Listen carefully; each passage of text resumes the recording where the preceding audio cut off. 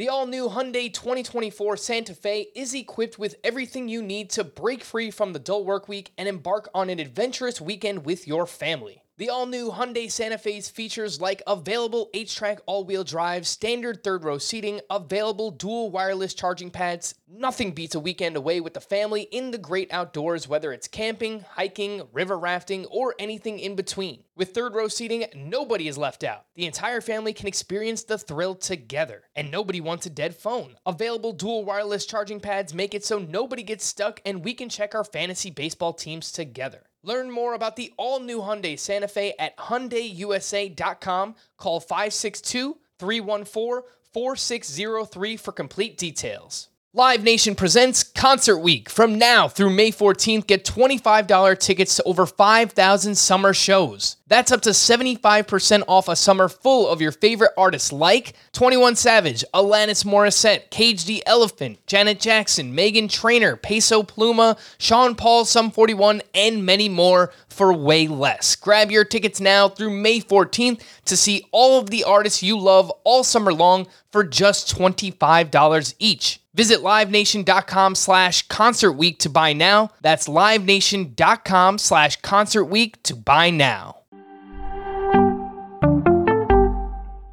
Welcome to the Fantasy Baseball Today podcast from CBS Sports. And first pitch crushing! Deep left field! This is way back! Walk 'em off! Got a fantasy question? Email fantasybaseball@cbsi.com.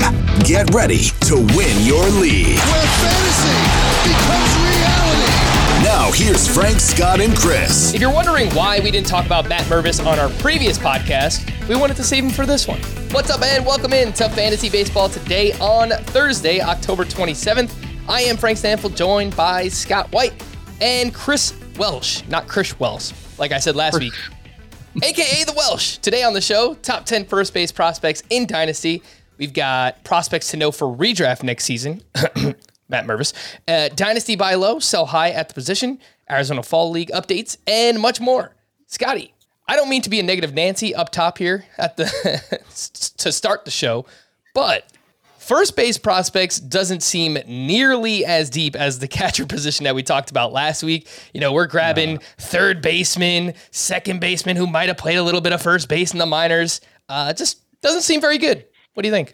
No, well, that's typical. From a player development standpoint, you want to keep players at the most premium position that it seems feasible they could play, knowing you can always fall back on first base. Like, first base is the ultimate fallback position where you can't quite make it work at any of the more premium positions, but you know the bat is major league capable.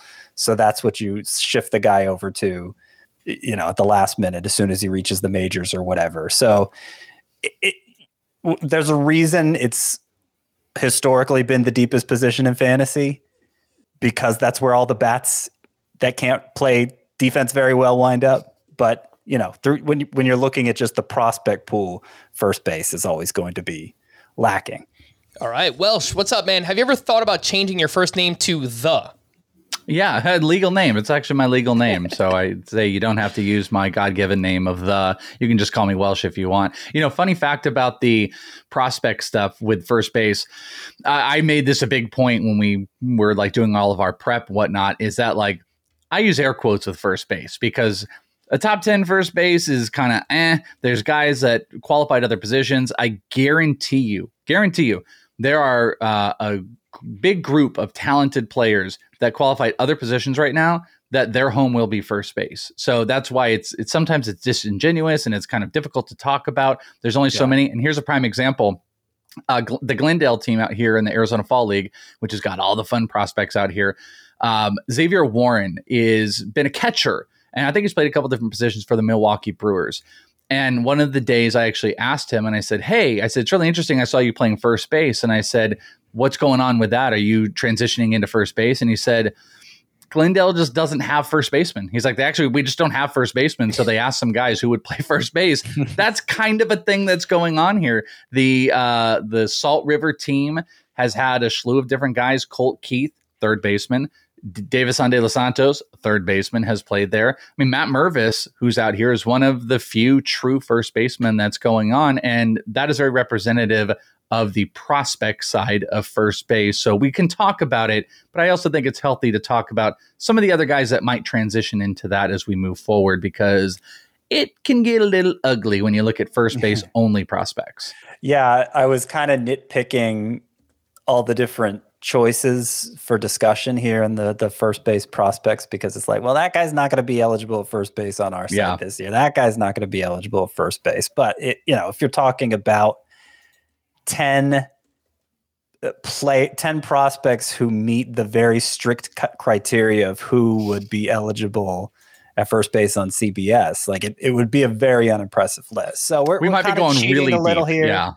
We're kind of cheating a little here, putting in some prospects who, may not appear as a first baseman on our site, but the thinking is that's where they'll ultimately wind up, because, like I already talked about, so many bat first prospects do ultimately wind up as first basemen. And you know what, Welsh? I think what stands out to me here, I think we've at least been spoiled the past couple of years in that we had maybe one standout name or two standout prospects at the position, like an Andrew Vaughn or a Spencer Torkelson. And right now, it just feels like we don't have that guy. We don't have that guy right now. And, maybe someone will emerge. Obviously, we're going to talk about Tristan Casas and Matt Mervis. And, maybe Casas has lost a little bit of his luster because he didn't perform so well with the Red Sox later on in the season. But I still think we like him quite a bit. But that's what stands out to me, Welsh, is that we don't have that guy, that name, I totally agree. It's actually like two of the top three names at first base, which might be, when all is said and done, what we're talking about. There might be four guys that are inside the top 100, but at least the two of the top three, those guys weren't really known to most people last year. One, obviously, Matt Mervis kind of came out of nowhere for a lot of people. There's an unknownness to it. So I think it makes everybody feel uncomfortable. There isn't a star. There isn't a stud. You can argue, obviously, Casas and actually a guy that I have above Casas, but there isn't the star power that has followed it with some of the other guys. So I completely agree. Let's get into the Welsh's top 10 first base prospects in Dynasty leagues. And we will start with number 1, which includes Miguel Vargas, who will have first base eligibility on CBS heading into next season. Of course, you probably know him as either third base or outfield prospect with the Dodgers, but he did play a few games at first base, and that's where he will qualify on CBS next season. Tristan Casas with the Red Sox, Kyle Manzardo with the Tampa Bay Rays, Matt Mervis with the Cubs, and Tyler Soderstrom, who we spoke about last week, who looks like he's going to bounce around catcher, first base. Maybe he winds up earning both of those eligibilities when it's all said and done in his fantasy baseball career. I'm going to hold off on the redraft names for now because we'll get to those a little bit later on. Well, so what I want to ask you about first is Kyle Manzardo, who you have third on this list, who just had a monster season in the minors. He had 327, 22 homers, an OPS up over 1,000, and I know he was someone that was a huge riser in fantasy baseball circles this past season. Yeah. Kyle Manzardo, with a big hard hit numbers, statistically had a really great year, 22 homers, a stolen base, 327 batting average, and over 400 OBP. He did it in 324 at bats. You want to know a fun fact too? He was here a couple weeks ago. He was here like a week and a half ago catching a surprise game and a Salt River game with an agent and working out here in Arizona. He's not the biggest bodied guy like some of these guys. I list him around 6'1", 205, but as far as what he did in the season, it's completely stood out. I mean, when you get minor league and you start sorting and stuff like that, he was one of the top guys. Actually, if you go and sort, like even just look at batting average, you're going to get all like Dominican Summer League and complex stuff. He is the number one first baseman as far as batting average goes that has a ball or higher designation, hitting 327. There really wasn't a whole lot close. Technically, Jonathan Aranda with the Tampa Bay Rays, they qualify, at least Fangraphs does as far as first base goes, qualifies him there. Matt Mervis was a little bit lower, but the hard hit numbers have stood out for Manzardo. You got OBP, you've got power. I mean, 22 homers and under 350 at bats completely stands out. But the hard hit, high batting average, and OBP, it's everything that you want out of a first base prospect, because then you feel like you're not having as much instability. Plus, Another fun fact, 65 strikeouts total, 59 walks. I mean, it does represent the total package. I still have some questions about the eliteness as far as like what is going to happen with the ball flying and everything like that. Unlike maybe some other people that evaluate prospects, I think Manzardo might be in a league of his own. I kind of think he belongs in a tier of my top 3 or 4 guys. I think they all are kind of mushed in together. He's a little bit lower than a few of the other guys. You've got some proximity on the other side, but you're looking for hard hit. You're looking for 3, 4, 5 slash. You're looking for the leader in batting average as far as first basemen go. And you're looking for the strike zone stability as far as strikeouts and walks goes. I mean, he checks every single one of those boxes. So I don't think it's out of line to have him be, one of the top guys. Scott, when I hear Tampa Bay prospect, the first thing that I want to look at, splits. Left-handed batter with Kyle Manzardo. I pulled up his splits from the minor leagues last season. Against lefties, he hit 244 with a 782 OPS. Against righties, he hit 348, 1135 OPS. Obviously, we're still a long way until he gets to the majors, and he can improve those numbers. So, it's not like the end-all, be-all for Kyle Manzardo, but it's just something to, I think, keep in the back of your mind with the fact that he's a Rays prospect. Yeah, I mean, certainly you see much worse splits from left-handed hitters against lefties. They only get so many reps against them. It's always an uphill battle, almost always an uphill battle. But yeah, I mean, it's hard to find anything to knock Kyle Manzardo for. I mean, the guy just looks like a hitting savant, and what makes it particularly amazing is that was his first professional season. His first professional season, he totally dominated minor league pitching. Made it to Double-A, by the way. Got 30 games at Double-A and continued to do what he did at High A. Technically his second professional season. Sorry, he did get a few games at rookie ball in 2021. Played 13 minor league games. First full season. The best way to say it, first full season of ball. Yeah. So we're talking about somebody who has made it look easy basically from the get-go. And I mean, as much as I've raved about Vinny Pasquantino over this past year, it's the numbers he's put up, having reached the upper levels already. Manzardo is very similar when you talk about the bat control, the plate discipline, the ability to impact the ball. I would feel better if he was in a different organization because, the Rays love their platoons. And the fact Manzardo bats left-handed isn't doing him any favors as far as that goes. But the Rays are also a team that is always on the lookout for cheap offense, and they're still like trying to make do with G-Man Choi at first base. If Manzardo's already doing this kind of damage at Double-A, I don't think it's outside the realm of possibility we see him at some point in 2023. Obviously he has to keep it up, but the Rays are always a team in contention, and if it looks like he'll be a help to them, then I don't see why they'd hold him back. Yeah, he will turn 23 years old. This is Kyle Manzardo in July of next season. So, maybe he's a late season call-up, August, September, something like that. Just a name to remember. And, of course, I'm sure he's rostered in most, if not all, Dynasty leagues at this point. 6 through 10 in the Welsh's first base prospect rankings.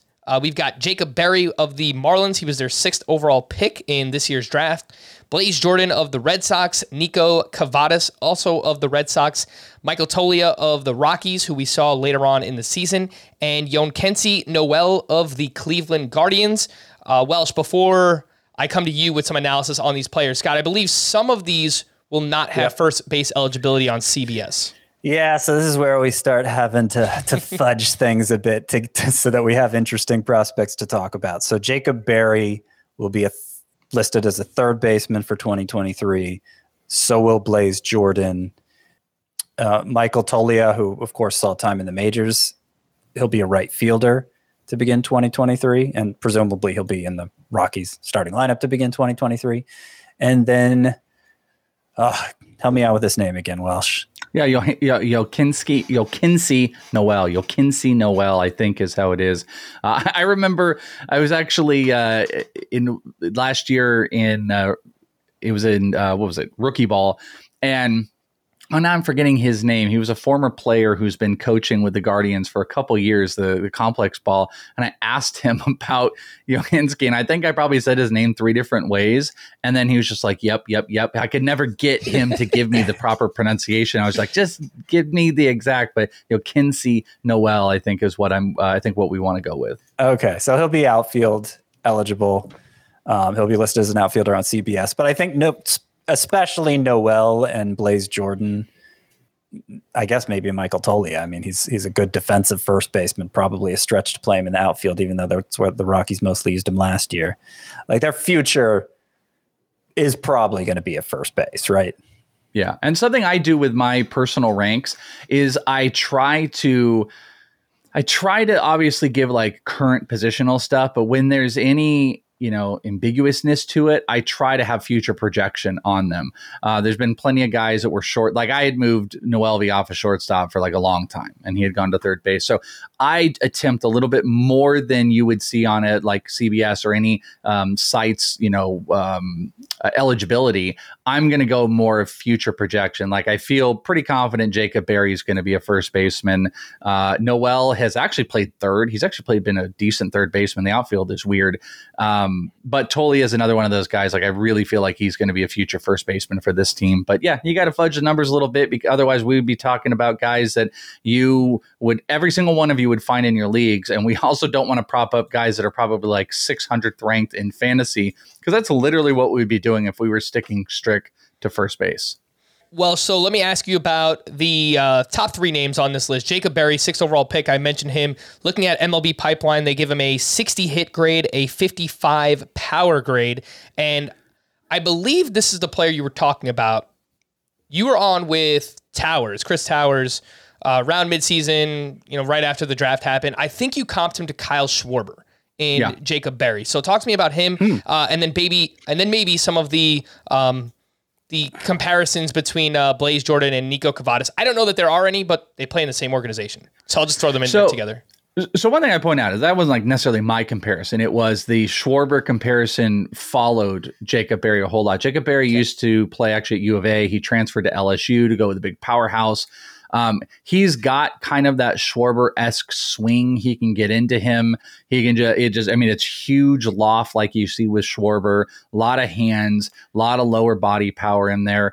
The batting average I kind of worry about is going to struggle. So I think I'm a little bit lower on Jacob Berry than others, especially in like first year player drafts. But this guy has monster power. He's been in the limelight, obviously, with in baseball community of playing at LSU, and he did really well. He played really well at LSU, but early on, I think there's been some early struggles in his first year, but we don't really pay too much attention. Almost like Scott had said, where it's like Manzardo's first professional season. It kind of is like playing a handful of games at rookie ball or making a little jump. We don't look into, especially college guys. I want to see what happens this year, but there's swing and miss in the game, but there's huge power and there's a lot of Kyle Schwarber stuff out there if people want to get it. But Schwarber also has like not that it matters, but it's just like open leg stance type of stuff where Jacob Berry his legs can be a lot more inside, and it's just a lot more, pull power that he's got. What was the other one? The other one was, Nico Cavadas and Blaze Jordan, 2 very different guys. Nico is out here in the Arizona Fall League. Blaze Jordan, much more athletic guy. Blaze was like the big internet phenom. If everyone remembers, he's the kid that was 13 years old on YouTube hitting big bombs. He definitely 500-foot home runs as a 13-year-old. Yeah, exactly. Home run contests and stuff like that. He lost a whole bunch of weight, which I think helped. But I still feel like he's ultimately going to either be like left field or first base. So I qualify him as a first baseman. I think the hit tool is better than Cavadas. I think the power is bigger than Cavadas. He's actually a great guy. Nico Cavadas is, but a little bit shorter, a little bit stockier. It's not quite Vogelbach-ish at all, but you could see the future potential on that. So the bat's got to continue to play. I think I think it's going to be relatively mediocre. I like Blaze for the future just because he's a lot younger.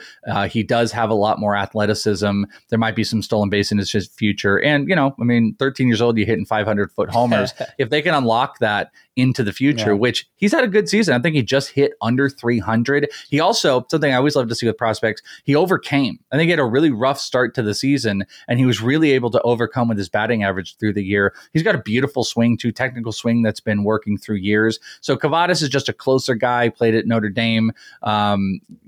Proximity is kind of out there, but I think it's going to be pretty tough for him to get a first base gig anywhere. It might be kind of DH only in the long future. So Blaze is the better bet. All right. Blaze Jordan, by the way, awesome name. I mean, you have to factor that into the prospect ranking too, right? Like, it doesn't get much better than Blaze Jordan. That, like, imagine I'm like, hi, I'm Chris. He's like, hi, I'm Blaze. Blaze Jordan. I'm like, okay, all right, man. I do want to mention for Jordan, since we talked about the 500-foot home runs at age 13, he did hit just 8 home runs and 370 at bats this year. Doesn't mean the power isn't in there. There's not a lot of loft in his swing right now, and he's still a teenager. Like, this was his age 19 season. I think this is a great point that you bring up that we should note. Like, these guys are, especially at these levels, like, he's built for power. Like, clearly that was his mantra. He's built for power, but he came into this organization learning how to get into pitch recognition and hit for contact and not overhit. And in 2022, he had 30 doubles. And yes, he only had 12 homers, but the old dumb adage that power is the last tool to develop, he has that tool, but he just hasn't readjusted his swing. Like, there's, Matt Mervis, we haven't really talked about here. Matt Mervis is one of those guys that, like, the homer today, I know we're going to talk about in a little bit. That homer was so uppercut loft, and he did it again in his next at bat, which he missed, and he hit it 400 feet up in the air. Like, Blaze is not at that level right now. That organization wants him to hit for contact, not chase as much as possible. When you get Blaze into having 2 or 3 years of just seeing pitches throughout the year, understanding baseball at a professional level, and you get to let him start unlocking the power, that's what you get excited about. So for an under 20-year-old kid, for 2 years worth of baseball to be hitting right around 300, last year hit 300, this year hit, I think, 289, that's a big plus. That's something to get relatively excited about. Yeah, and I said 8 home runs. You're right. It's 12. I was looking at the level where he spent the most time. So it was 12 home runs and 463 at bats. But I agree. Like, if he gets better bat control as a foundation and then can tap into that power as he moves up the ladder, as he grows into his 20s, like, it's a good start for Blaze Jordan. And if there's, so many of these prospects at this position in particular are basically on the verge of contributing, he's more of a long-term play. One of the few. But the foundation is good.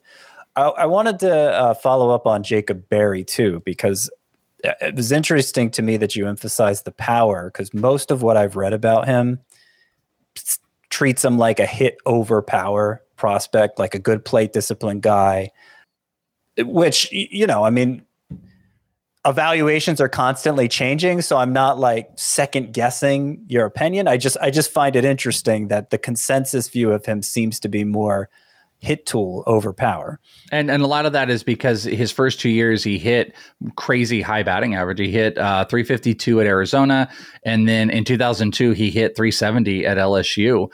But it's more about like professional hitting. I mean, when he came to the Marlins, he hit 264 in A ball and $125 in 4 games in rookie ball. I think, like, when you watch him, his swing and his approach, in my mind, doesn't feel like a 330 hitter or a 320 hitter or anything like that. It feels like a guy that is going to recheck in pretty quickly, by the way. I think he's one of those guys that's going to pretty quickly start changing into that power form, and you're going to start losing some batting average. But we'll see from this year. His first stint of professional baseball was a lot more of what I'm talking about, but his college career definitely does tell otherwise. He didn't ever crack 20 homers, and he had a 350 batting average plus for his 2 years. So it definitely speaks to that.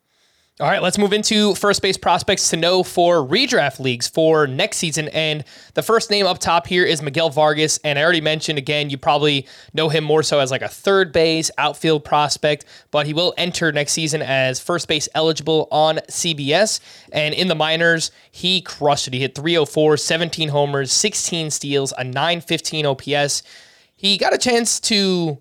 I'm not going to say play. He was not much of a chance. He was with the Dodgers organization. He was up. He was riding the bench. He wasn't really playing very much. But that might change next year, Scott. I was just looking into their team context for next season. There's a $16 or $17 million club option, $16 million club option for Justin Turner. Trey Turner is a free agent. So, I mean, just straight off the bat, you can imagine Gavin Lux slides over to shortstop. Chris Taylor's playing second base. So either way, I mean, there could be third base available. There could be left field available. Like, there's different ways for Miguel Vargas to work in here. What is just your expectation right now for his playing time next season? I really like Miguel Vargas, and I was very disappointed that the Dodgers didn't give him more of a chance. Like, dating back to like June, he was the guy's like, okay, this is going to be his moment to get called up. This is going to be his moment to get called up. And he finally does get called up, I think around the trade deadline, and is around for like 3 games and then gets sent back down, does come back in September, but doesn't play much. I mean, he ended up playing mostly first base, which is, the Freddie Freeman stronghold. So like clearly that's not his future with the Dodgers, unless you're talking about a situation where he and Freeman are alternating DH and first base. He was primarily a third baseman in the minors, didn't make a single appearance at third base his whole time in the majors. So I'm just having a hard time thinking along with the Dodgers here. And of course, I mean, the reason I like Miguel Vargas is because I think the bat is special. I think he profiles to hit for average and power. Looks a lot like a young Miguel Cabrera at the plate. So I'm very excited about his potential in fantasy, but yeah, I don't really, I mean, of course you're talking about the Dodgers. Are they going to have Gavin Lux as their shortstop next year? I seriously doubt it. If they don't bring back Turner, they'll sign one of the other big guys out there. And because Vargas didn't play third base during his stint in the majors, is he really going to be their choice to step in for Justin Turner if they let Turner walk? I don't know. I think more likely there's a path for him in left field. That would be my guess is his, if the Dodgers do want him to be an everyday player sooner than later, that's where it would be. But I don't know what they're thinking. I'm having a hard time. I mean, they made the move, and I think that you kind of hit everything that's important here. Is the move prior to the call-up was they put him in the outfield, and they started getting him work there because they knew that's where they needed to for that season. But I still think there's a real possibility that, like, you don't have issues with his transition to third base. Like, he's got that. Like, he hasn't played it in a little bit, but he's got that down if they want to make that commitment. I think what Miguel Vargas offers them is the flexibility to make whatever moves they need to make in the offseason. They can make a big play for an outfielder, and if they don't, they can go here. If they make a big play, let's say for an outfielder, it's probably at the expense of not picking up an option on Justin Turner so you can re-sign a guy like Trey Turner. So I think he offers flexibility. I completely agree across the board. I love Miguel Vargas. I remember watching him in rookie ball out here. It's always been high patience. It's always been high contact. He has never tapped into elite power, but you have that doubles type of contact, you're going to be able to walk into big homers. He had 17 homers in the minors, also stealing some bases. So I'm a big Miguel Vargas guy because he's one of just those,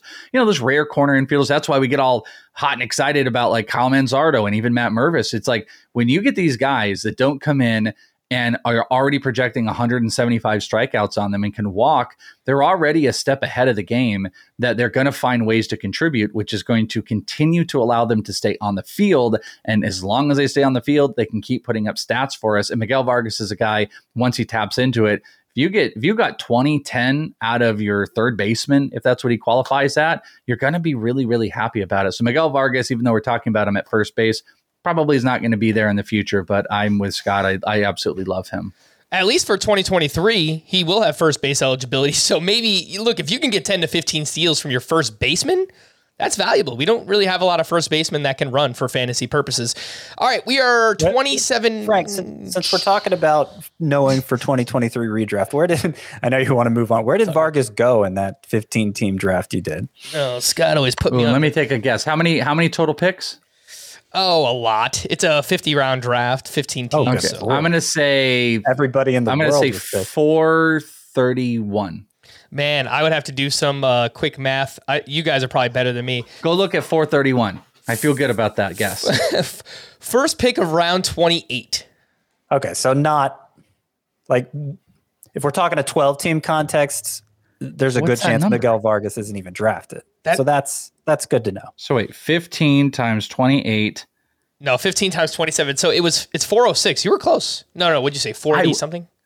I said 431. What is it? 406? 406. Yeah, you're pretty close. I mean, Nostra Welshus. That is some good number. Those are some good. That's some good number guess in there. That seems entirely too late, by the way, too. I mean, just think in hindsight. Yeah. I mean, obviously, if the buzz in spring training is okay, he's positioning himself to play whatever position on opening day, then he's gonna shoot up the rankings. Right, but if the minute the Dodgers say, "Hey, Miguel Vargas has got our left field gig," we're going to go up into easy 200s. We'll pop into probably the one. I wouldn't even be shocked if they gave a full commitment. If you saw him inside the top 150, it might be a little bit dramatic and everything. But if the Dodgers committed to him and you had him on opening day, that might be worthwhile.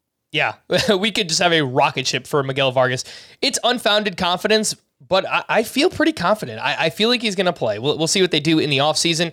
What I was going to say before is that we made it this far, and we haven't talked about Matt Mervis yet, who I think most people are waiting patiently to hear your thoughts, both of your thoughts about, because I know Scott likes him quite a bit. Welsh, you have a clip, which I will pull up from your Twitter account, a clip of Matt Mervis just absolutely destroying a ball. And that's exactly what he did in the minors this year, where he hit 309 with 36 home runs, a 984 OPS.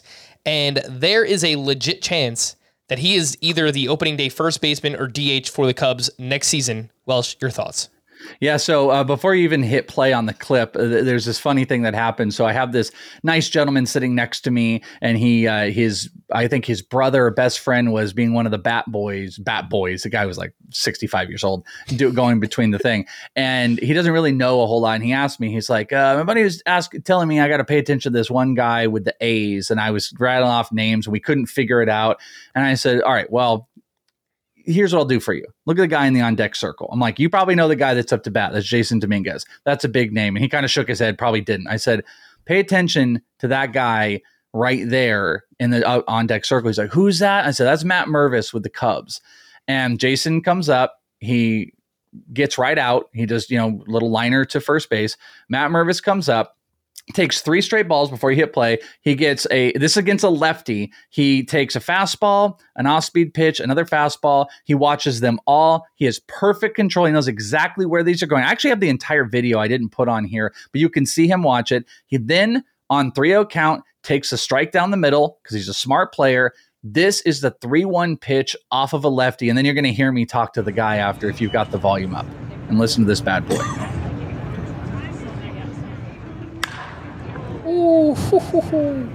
He skies this up, and we weren't sure it was going. If that was tonight, it probably. And then you're going to hear right here. Last night. That's a pretty good call when I tell you to watch for him, right? Yeah, Homer. And I tell him that's a pretty nice call when I tell you to watch for this guy. He skied this, and you can see the approach. He's just waiting on it. It's a fastball inside high. He turns on it. He has an uppercut approach. He put it so high in the air. No one was assured. It went in the back of the bullpen, and it was his 5th homer. He's, I think, tied I think him and Heston Kjerstad are tied for the lead in homers here. And, I was telling this guy when I was explaining Matt Mervis to him, I said, why it's so interesting. This guy improved his strikeout rate at every level as he went up. You don't see those type of things. And then the last other funny thing I have for you on Mervis, not that this matters for the fantasy, because I'm in. I think there's a lot of question marks about him and what do we know about him. And, that we don't have a far track record, but what you can tell on what he performed this year and what I've seen is he is a patient hitter. He finds his spots and he absolutely crushes mistakes. There's 4 people sitting to my right, and they've all got his new branded stuff that says Mash Mervis, and he's got this new thing. And there's just these people. So I happen to come over and I hear this guy go, "Oh, do you guys like Matt Mervis?" And he's got a Mash Mervis shirt on. And they're like, "Oh, yeah, these guys are from Chicago." And they're all excited. And this gentleman is talking to them. "Oh, this is great. This is great. This is great. You guys are fans." And then they say, "Oh, are you a big fan of Matt Mervis?" And he goes, "I'm his dad. I'm actually his dad." And then so the dad came over to show support for them wearing his new branded stuff. And he hits this huge bomb. It was a good Matt Mervis day. And he's just got great control across the board. There's not a lot to not like. I've pointed out my little things of, fastball's low. He can be a little aggressive, but you're going to give guys all of the benefit of the doubt when, they have a really, really good idea of the strike zone, and he just destroys mistakes. That was like one of the most prototypical moments too of 3 balls, 1 strike, lefty, crush, gone. You got to love Matt Mervis. And I know the Twitter world has loved it so far. So it's a great, great video. And Scott, just more reason to be a little bit more excited about Matt Mervis. Yep. And we're wearing out the name Matt Mervis here on this podcast. We're kind of we're kind of making him a known entity, but most of the people you encounter, this is still a pretty obscure guy. Like, I had trouble all throughout the season. Matt Mervis was putting up these huge numbers at every level, but I had trouble finding much information on him throughout the season. And I know there were a couple guys giving me a hard time on Twitter because he wasn't in the CBS database. Well, before we add him to our database, there's a sports information provider we use that he has to be added to their database before we can get him in our database. And so I was hounding them for months to get Matt Mervis in theirs because I felt like he needed to be in ours. And finally it did happen, but that just goes to show you like how, like this isn't, no prospect, I guess, is a household name, but even among the prospect ranks, this is not a well-known guy. If he does enter spring training as the favorite for first base or emerges as the favorite over the course of spring training, and look, he spent more time at AAA than any other level this past year. He's already 24 years old. Cubs don't have a clear answer at first base. So it seems pretty plausible that'll be the case. Then he's a guy who could become a hot commodity in fantasy very, very quickly. So what I'm saying is now's the time to get in on Matt Mervis. Speaking of Matt Mervis in this draft that I did, part of the reason I did this draft is like, I wanted to get ahead of the game. Like, let me just draft a bunch of guys that I think are going to rise a crazy amount over the next couple of months. Matt Mervis was already a 20th round pick. So to put that in perspective, Miguel Vargas, 28th round, Matt Mervis, 20th round. And the next name I'm going to talk about, Tristan Casas, went at the end of the 16th round. So these guys are almost being drafted as like corner infield players right off the bat. And speaking of Tristan Casas, he did play 27 games with the Red Sox, got off to a very slow start. His final 13 games with the team, he hit .316, 3 homers, a 1069 OPS, more walks than strikeouts during that 13-game stretch, and 3 of his 5 total home runs, I noticed, went to the opposite field. I love to see that, especially for a young power hitter like Tristan Casas. That is, and especially when amazing. That opposite field is the green monster. Yeah. Well, I remember I was watching one of the games against the Yankees, and he hit it in Yankee Stadium to the opposite field. And everyone talks about the short porch, but left field and left center is actually the deepest part of Yankee Stadium, and he cleared it with ease, Tristan Casas did. So there's a lot to like here. Welsh, give me your quick thoughts on him, and who would you rather have for just next season? We're talking redraft, Casas or Matt Mervis? Ooh, it's a great question. I have Casas higher. Funny enough, we've talked about like Manzardo and Mervis. Casas, as far as I've seen in person, because I saw Casas last year in the AFL, has the best pure raw power of any of these guys. He's a maniac too. He's very, very technical about everything that he does. He's very intertwined in his own swing and his own approach. He doesn't have I'm a little bit worried about like the batting average and the patience and stuff that you see with Matt Mervis. You don't quite see with Tristan Casas, but I think Casas definitely has the potential to be a special player in that ballpark, and he's not going to accept, bad results for too long out of any of these guys. So yeah, I'm a Tristan Casas guy for sure, even though the results maybe don't quite add up to like what Manzardo did in the lower levels and the hype that we're getting with Mervis. I wouldn't even be shocked, by the way, if you started seeing Mervis go ahead of Casas in some areas. And I have a question if Mervis really is going to break camp. I think it's going to like upset some Cubs fans, especially if they go and they bring in a first baseman and it takes a little bit longer. I think Casas has the better opportunity to break for obvious reasons because he played there than Mervis does early on. So I would give the edge to him, but I leave it open for Mervis to be way more than any of us are really expecting. Scott, I know Casas was ranked inside your top 20 first baseman for next year. How close was Matt Mervis to that list? Well, he's still further back. Let's see. I'm looking at the points rankings right now. I don't think it's that different in Roto. I have him 29th at first base, but that's kind of not expecting him to be the opening day first baseman. Obviously, he'll move up if that changes, and maybe he'll be right there behind Casas. I'd have a hard time moving him ahead of Casas. Casas has been a top prospect for several years now, and one I've really liked. He's always walked a ton. Even in his major league stint, he walked a ton, despite batting under 200 for that stint. He reached base at like a 360 clip, in addition to that opposite field power you've talked about. And the comparisons to him have been lofty. I've seen Cody Bellinger before. I think that's kind of thinking power over hit. And it's worth pointing out that comparison was made back when Cody Bellinger was still a big deal.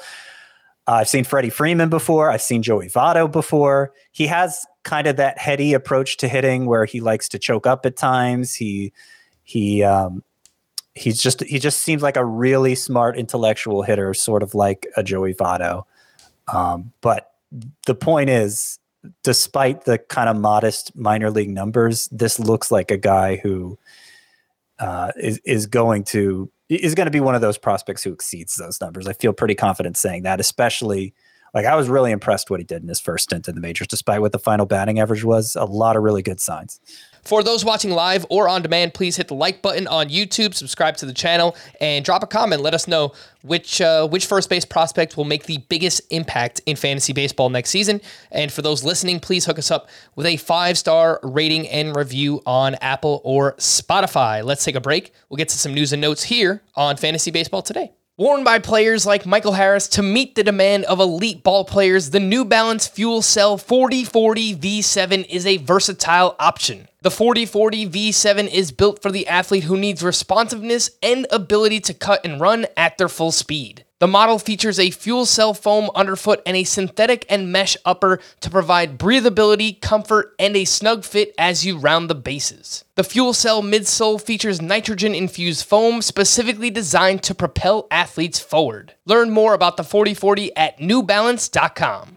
Homes.com knows that when it comes to home shopping, it's never just about the house or condo. It's about the home. And what makes a home is more than just the house or property, it's the location and neighborhood. Homes.com offers in-depth neighborhood guides with detailed video overviews, comprehensive narratives, and unbiased information from a multitude of sources. You thought we'd go in-depth with player analysis on Fantasy Baseball Today? You haven't seen anything yet. Each listing features comprehensive information about the neighborhood, complete with a video guide. If you have kids, it's also schools, nearby parks, and transportation options. When looking at local schools, they offer test scores, state rankings, and student-to-teacher ratio. They even have an agent directory with the sales history of each agent. That's why Homes.com goes above and beyond to bring home shoppers the in-depth information they need to find the right home. So when it comes to finding a home, not just a house, this is everything you need to know, all in one place. Homes.com. We've done your homework. The news and notes, not much going on. We're still here waiting for the World Series to start. By the way, Welsh, we haven't got a World Series prediction from you. Do you have a strong take either way? I don't know if it's super strong. I'm going to go with the Astros. The Phillies are fun. Philly fans, but I think that team is built. I'm very, very careful about it. I actually had this moment where it was an Astros pitcher going up against a Phillies hitter in the AFL the other day. And I was like, man, give me some result. Give me a big strikeout or a big homer so I can put this on Twitter and just get everybody riled up. We didn't get that, though. We did have a homer from an Astro today. I'm going to go with the Stros. I'm going to say Astros in 6. The news and notes, by the way, Adam Wainwright will return for the Cardinals for another season in 2023. It will be his last. Really struggled down the stretch. Wound up with a 3.71 ERA, 1.28 whip. Someone for deeper leagues, NL only. I don't know how viable he's going to be. Maybe he's a streamer in like your 12-team standard league, but Adam Wainwright is back. Speaking of the Cardinals, they're expected to pursue catcher help, which makes sense. Yadier Molina has retired. Wilson Contreras, maybe, within the division. I don't know. Let's see what happens. Jordan Lawler, this one's unfortunate, has been shut down from the Arizona Fall League and will miss 6 to 8 weeks after suffering a fractured left scapula. Welsh, do you have any more on this situation?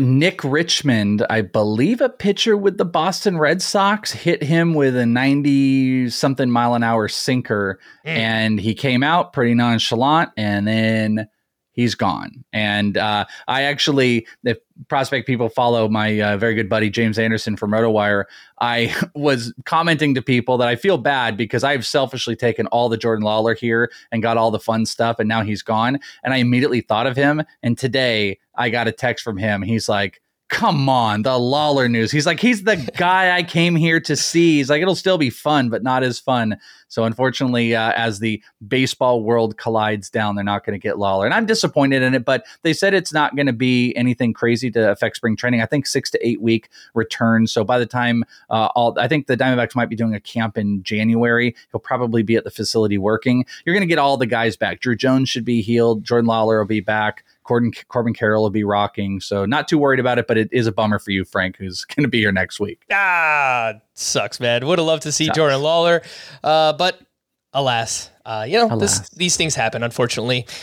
Yay. The Yankees have announced that Aaron Boone is likely to return as the manager for next season, which just brings me so much joy as a Yankees fan. The Marlins, by the way, are hiring the Cardinals bench coach, Skip Schumacher. Scott and I were trying to figure that out on the previous podcast. It is Schumacher as their next manager. So let's go Marlins, man. I got a Sandy Alcantara shirt. I love Jazz Chisholm, Yeah. That is my official National League team. I'm on the Marlins way before anyone else. Sucking up the Towers? You sucking up the Towers? What are you guys rooting for Marlins for? What do you mean? I think so, man.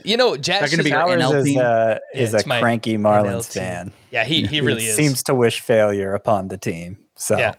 He also wishes failure upon the Yankees, which most people do. So I can't really blame him. But I think Jazz Chisholm is my favorite position player in baseball right now. So between him and Sandy, he's pretty great. How can you not like the Marlins, man? Anyway, before we get to some Arizona Fall League updates, let's quickly run through some. I'm not going to call them buy low and sell high anymore because, again, like the people who play in Dynasty leagues, they're probably pretty intelligent when it comes to playing in this format. Like, I don't know that you can really take that much advantage. I think we could just call it a buy or sell. Like, it wouldn't surprise me if you want to buy a prospect who's on the rise because maybe they haven't, reached the pinnacle of that rise in their prospect status. Everybody starts to feel insecure about players when they struggle. Now, I mean, you can't. I don't think you could totally fleece a person, but even in some of the ones I play in, like these trades happen, and I think the average player out there, the average person who plays in a dynasty league, their competition probably isn't on the same level as what we're used to. Probably not.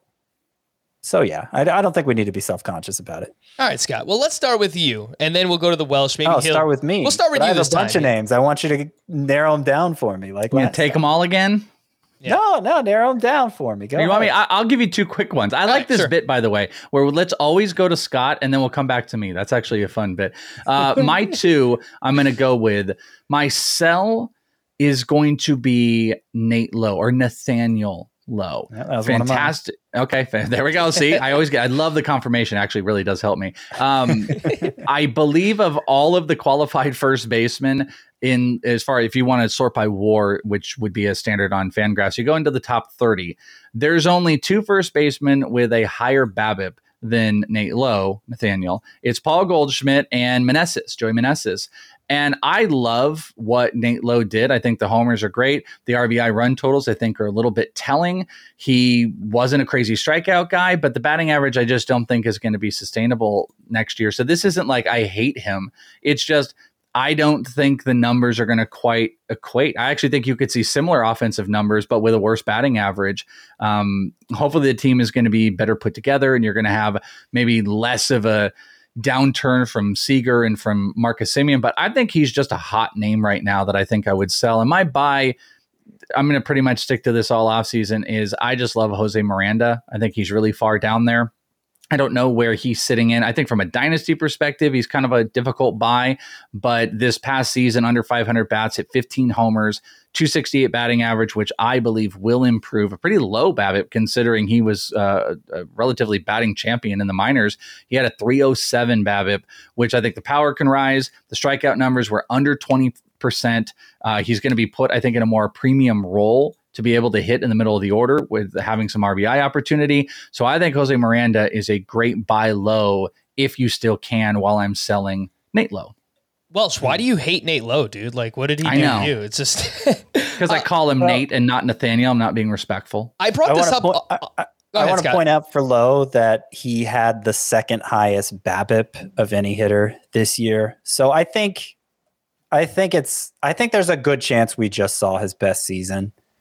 Maybe he ends up with a better fantasy season just because the runs and RBI were so low during this otherwise great year. But I think it'll be difficult for him to repeat that combination of batting average and home runs. He's already 27, and yet 27 is young enough that I think people in dynasty leagues will be like, "Oh, this is my long-term fixture at first base." So I think that makes sense. I'll defend my guy. I'm going to defend Nate Lowe.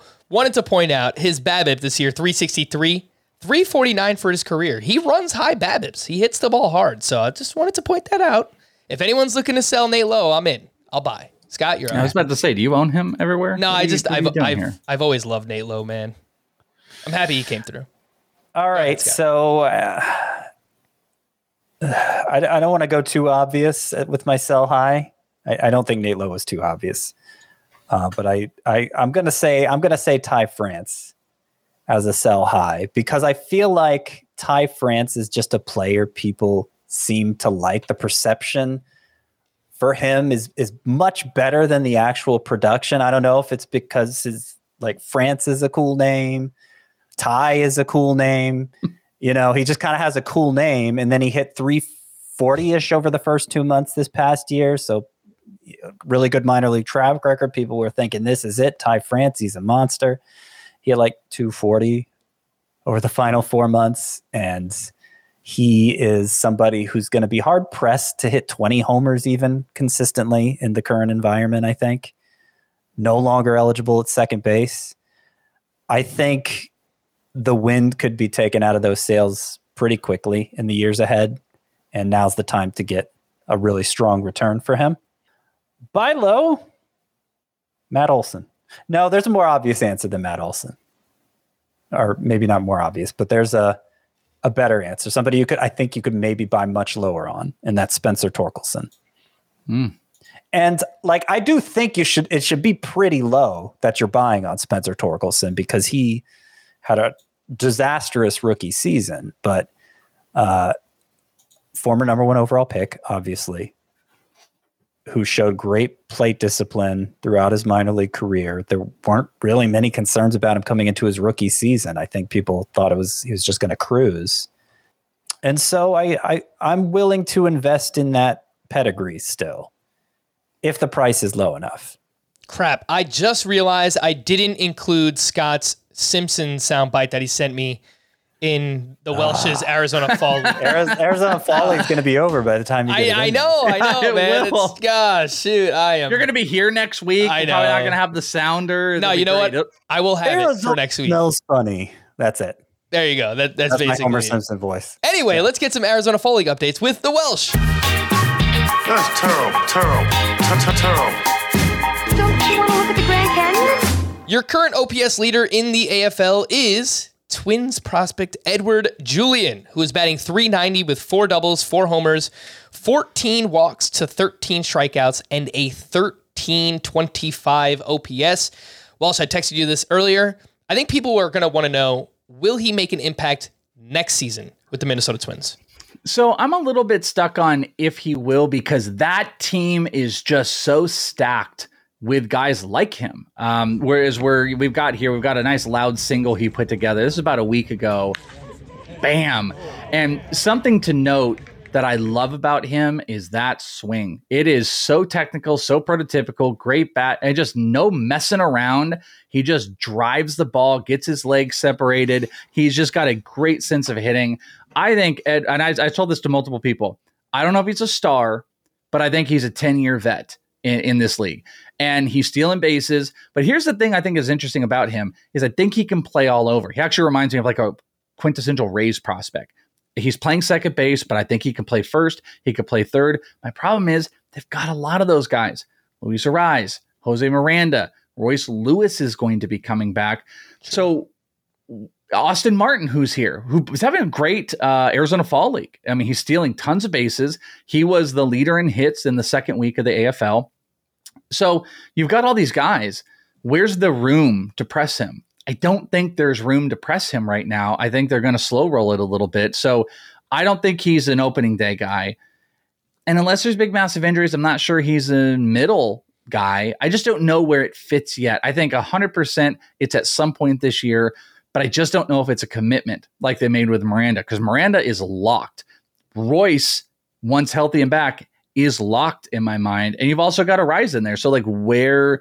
And then, they got Polanco. Like, where is the path for him? I just think it's going to be a slower roll than people are ready for. But boy, is he impressive. We'll point out, though, almost half of his offensive output came from a game 2 days ago where he hit 2 homers, had like 5 RBI, absolutely killed it in Glendale in a night game, beat up on Reds Christian Roa. But he's a very, very impressive player. I think he is like just one of the most confident, underspoken players that nobody really knows about. But it's just, I fall in love with these guys with these like crazy, beautiful, not messy swings at just attack the ball. And that's what he does. Scott, it's hard to call any player. Obviously, look, there's some players that are must roster in Dynasty, obviously, but every Dynasty league is built different. How many prospects are rostered in each Dynasty league? Again, it's going to differ from one league to the next. But if Welsh looks at Edward Julian as a potential 10-year vet, then he probably should be rostered in all Dynasty leagues. How do you feel about him? Well, I mean, my perspective on this is kind of skewed because all my Dynasty leagues are 24-team Dynasty leagues. So he's owned everywhere. Yeah. Right. I don't even know that the Welsh mentioned the most impressive thing about Julian, and that's he reached base at a 440, 430, or let me make sure I have the right year. Yeah, 441 clip this year. I mean, it was 434 last year, and so far the fall league it's 544. Leads the fall league in OBP. Yeah, he is like if Kevin Youkilis was the Greek god of walks, Edouard Julien is the French emperor of walks, because that is incredible.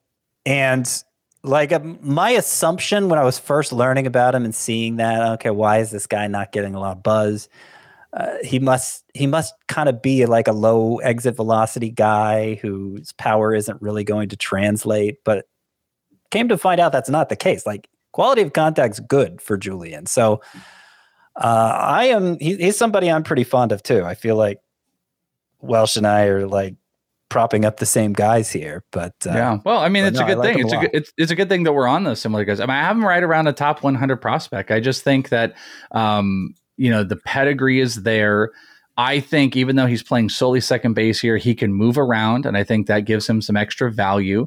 And we'll see. We'll see how it all comes together. But he feels exactly like he might end up being like Justin Turner. That might be who he becomes, and everyone's like, oh, what? We're we're fantasizing on like everything that he could be. Are the stolen base is going to be there? I don't know. I don't think he's a hyper aggressive stolen base guy, but he's got a great OBP. He walks about. He's walking more than he's striking out. I think he might have near the most walks in the AFL right now, and he's starting to crush balls at 23 years old. So at some point, you're going to see him this year, and it will be fun. And really, no one's going to talk about him except the big prospect heads. Two lower-ranked prospects making a name for themselves out in the AFL right now. Jalen Ortiz with the Phillies and Zach Daniels with the Astros. Welsh, you have clips of both of these gentlemen hitting home runs recently. Actually, I think as recently as today, right? Oh, it was this morning. Yeah, it was this morning. Zach Daniels was one of the first. I actually had to leave. I had to leave the park for a second, which gave me anxiety, by the way, because you had to leave when Matt Mervis and Jason Dominguez are coming up. I left my wallet at my house, so I had to like run back. I didn't have my phone either, so I had to go get. I don't know what I was thinking. I had to go and get those. I was a total mess this morning because I got off a stream and went there, got back, sat down. Zach Daniels comes up and absolutely turns on a ball. It was smoked too. Did you see how far it was hit, by the way? The actual distance? I didn't, but it went to center right field, and I was told it hit a tree. I don't know if it bounced to hit the tree. We could take a look at it right here. This stuff of Ryan Cusick, who is a former Braves prospect, who's with the A's now, and he absolutely turns on this. And he is a very, very exciting athletic hitter. Boom. And you can see, I'll turn the camera. It goes into that like left middle field, and I don't know if it actually hit a tree back there, but it had to go over 400 because the dead center is right around 410. 481. Oh my God. That's what it was measured at. 481. Yep. Yeah, he hit a tree. The guy told me, actually, I think you can see the tree that it hit. I didn't realize that. Obviously, I'm doing a whole lot here, but if you go to the video on my Twitter at @IsItTheWelsh, I think it's that left tree right there that it might have hit, because I was told that's what it bonked off of. And he turned on it. He's got great speed too. I haven't seen him hit a whole lot, but you know what you got to like about that? He had a short path on the swing. It reminded me of Brennan Davis. And Jalen Ortiz has been with the Phillies, it feels like forever. This is a funny video I have because Nick Gonzalez was like right in my way, and I wanted to be like, Nick, get out of the way. I've seen him hit 2 homers. They look exactly like this with Jalen Ortiz. He pimps them. He's got a huge power approach, very Schwarber-esque, and no, like boom, just kind of like with the Phillies. It was murdered, and he pimps them, and he knows he got them. The problem is he doesn't really recognize off-speed stuff very well. I haven't noticed. So I think there's going to be a big hole in his swing, but he punishes fastballs. And sometimes I like to keep on the guys as they go through and celebrate. He's a pretty energetic guy, but he definitely, I know you might not quite see it. He's got a better body than he used to. He's kind of a bigger dude that looked a little bit more rotund, if you will. And it's better than you think it is. And that's just a beautiful mistake pitch that he destroyed, and that's his MO. But like, am I big on him? No, but he is kind of moving up a little bit. I think I might prefer Zach Daniels for the athleticism and the stolen bases. Yeah, Zach Daniels, by the way, looking into his numbers, a 4th-round pick in 2020. This past season, he hit .282 with 23 homers, 22 steals in 95 games at high A. So he's still a ways away right now, but the power, speed, looks like there might be some hit tool there based on and one of the better pitchers. I just want to point out, like Ryan Cusick, there's not a lot of great pitching here. Ryan Cusick's one of those guys that's going to bring it in. He's got a repertoire that a lot of other pitchers don't. So I thought this was pretty impressive for him to take advantage of Cusick. All right, last week we talked about Connor Thomas and Joey Wentz on the pitching side of things. Another strikeout leader we haven't mentioned yet is Efren Contreras from the Padres. Welsh, do you have anything on Efren Contreras? Yeah, I will tell you this. It's very funny you bring him up because I hadn't noted anything about him. I'm doing this goofy thing where I have this big Google sheet. I call it the Arizona Fall League Notebook. It's part of my Patreon if people want to check it out. And I'll like live update stuff during games that you could check out. And you'll just get my random notes. Efren Contreras was one of the guys I just noted from Monday, I think it was, because dude has a curveball. Guy has a mid-70s curveball that he was dropping on these guys, which nobody could hit. And I hadn't seen him before. A little bit shorter, a little bit stockier, doesn't feel like a starting pitcher, 100% feels like a middle reliever. I'd point that out to a lot of people, even though the strikeout numbers are really great. But maybe a guy that can contribute soon, maybe a guy you feel good in the even the back end of the bullpen, but he's got a nasty curveball that nobody had an answer for. And that is what is getting him the strikeouts here. Remember, you got a lot of aggressive guys. You've got a lot of fastballs that are going over, a lot of guys that aren't hitting off-speed stuff. So when you get a pitcher come in that can throw a mid-70s curve with a lot of spin, but also command it, he's giving guys fits. I did have a note about him and mark him, but I do think he's a reliever. All right, last thing I wanted to hit on here. We always talk about the good when it comes to the Arizona Fall League. I know that stats really don't matter much out there, Welsh, but these are 5 big-name prospects. 4 of them, at least, are very big-name prospects. Tyler Gentry, he's kind of on the fringes, but they all have a 600 OPS or lower. Does it matter? I don't really know, but is there maybe 1 or 2 of these names that you're actually worried about? Warming Bernabel with the Rockies, Division de los Santos, I don't know if I'm saying that name right, apologies, of the Diamondbacks, Jason Dominguez with the Yankees, Matt McClain with the Reds, and Tyler Gentry with the Royals. Any concerns? So, well, one of them, yes, and I'll note, this is what the PA announcers have said, so I'm just going to let you know, but they say Warming Bernabel. Okay. So it's Bernabel. So letting everybody know, I've said Bernabel the entire time until every PA announcer warming burnable, it just goes together, right? It feels like it's beautiful. Like he should make that the pronunciation. I totally agree. But every PA announcer goes, and they're not all perfect because I've heard them say Zach Geloff's name 3 different ways, but it is always Warming Bernabel. He is my worry. And he put up crazy video game type of numbers in the minor leagues this year. And we do see that relatively commonly from like lower level Colorado prospects, especially as they move up. I just hate his approach here. It's not like there's a lot of business in his swing, but I don't feel like he knows what's coming. I feel like smarter pitchers are taking advantage of him. The video game numbers don't translate to what I see here, but I acknowledge that plenty of players come here and they're tired and they may, just kind of fall off. He's a bigger dude too that really question how much the stolen bases are going to be a part of it. I'm not sure I've seen him attempt a stolen base. So I'm a little bit worried about Warming Bernabel. Matt McClain is the other one that the batting average is still just stinky. It's just like, he just doesn't make the contact that I just don't know if I'm going to, I had him inside the top 100 because of the big power potential, but I just don't see him even as maybe like a long-term, especially that team that's got like Jonathan India and they've got Ellie De La Cruz and Noelvi. I don't see him as a long-term option, so I'm kind of coming off of him. Davison and Jason are both just young. Jason has showed a lot of good plate presence. He is not squaring up pitches great, which he's driving stuff in either into the ground or, he's just driving homers into singles and doubles. I'm not crazy worried about him. Davison has looked pretty bad, though. I'm a little bit worried about that. He's got light tower power. I think he's just way too young for this level, so I'm trying to close my eyes for him, but he is not doing anything good here, so I'm just trying to ignore it. I always talk about all the great prospects I have in the Scott White Dynasty League that I'm excited about. I also have Matt McClain, which, hearing that doesn't make me feel too good about old Matty boy. Before we wrap up, of course, we typically go a little bit longer on these prospect episodes. Anyone watching on YouTube right now, you can see I'm wearing a shirt that says, what is that? Bat. No, I don't even know. I mean, Batman? I don't know. That looks like a Mario shirt, which looks pretty cool. What is it? This is from the show What We Do in the Shadows. Do either of you watch? No, but I've heard of it. Well, I highly encourage anyone. Of course, if you're trying to get into the Halloween spirit and you like watching vampire type things this time of year, it is a comedy sitcom filmed in the style of The Office, but it's about vampires that live in Staten Island. And it's hilarious. It's on Hulu. This sounds great. What is it on? It's on YouTube or Hulu? It's on Hulu. Yeah. I might watch it tonight. I might do that. I do have a new movie came out on HBO Max for all you horror film buffs, Barbarian, and I've heard it is quite good. So that will be my taking in for the next week. Once I can stop watching Hocus Pocus and get the kids to sleep, mommy and daddy are going to get into a more adult horror movie that the kids can't watch, and Barbarian will be on it, and I will check out Bat for a good laugh. I since you brought it up, I don't really understand the fervor over Hocus Pocus. I was of the appropriate age when it came out. I remember it was panned by critics. I saw it.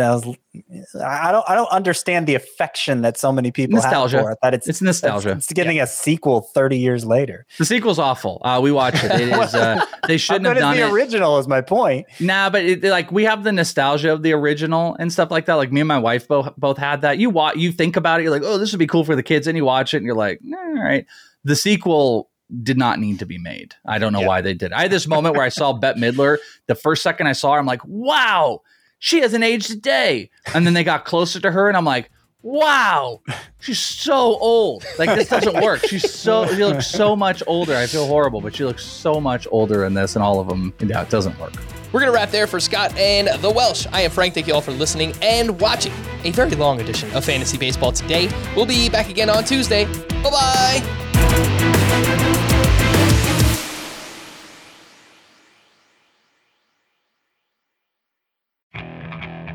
Okay, picture this. It's Friday afternoon when a thought hits you. I can waste another weekend doing the same old whatever, or I can conquer it. I can hop into my all-new Hyundai Santa Fe and hit the road. Any road. The steeper, the better. Because my all-new Santa Fe is available with H-Track all-wheel drive, so I can hit the trail without a worry in the world. Heck, with 3 rows and best-in-class rear cargo space, I can pack the whole family in with all our gear. We've got available dual wireless charging for our phones, so we'll never lose touch with civilization, and we won't lose touch with the primordial power of Mother Earth.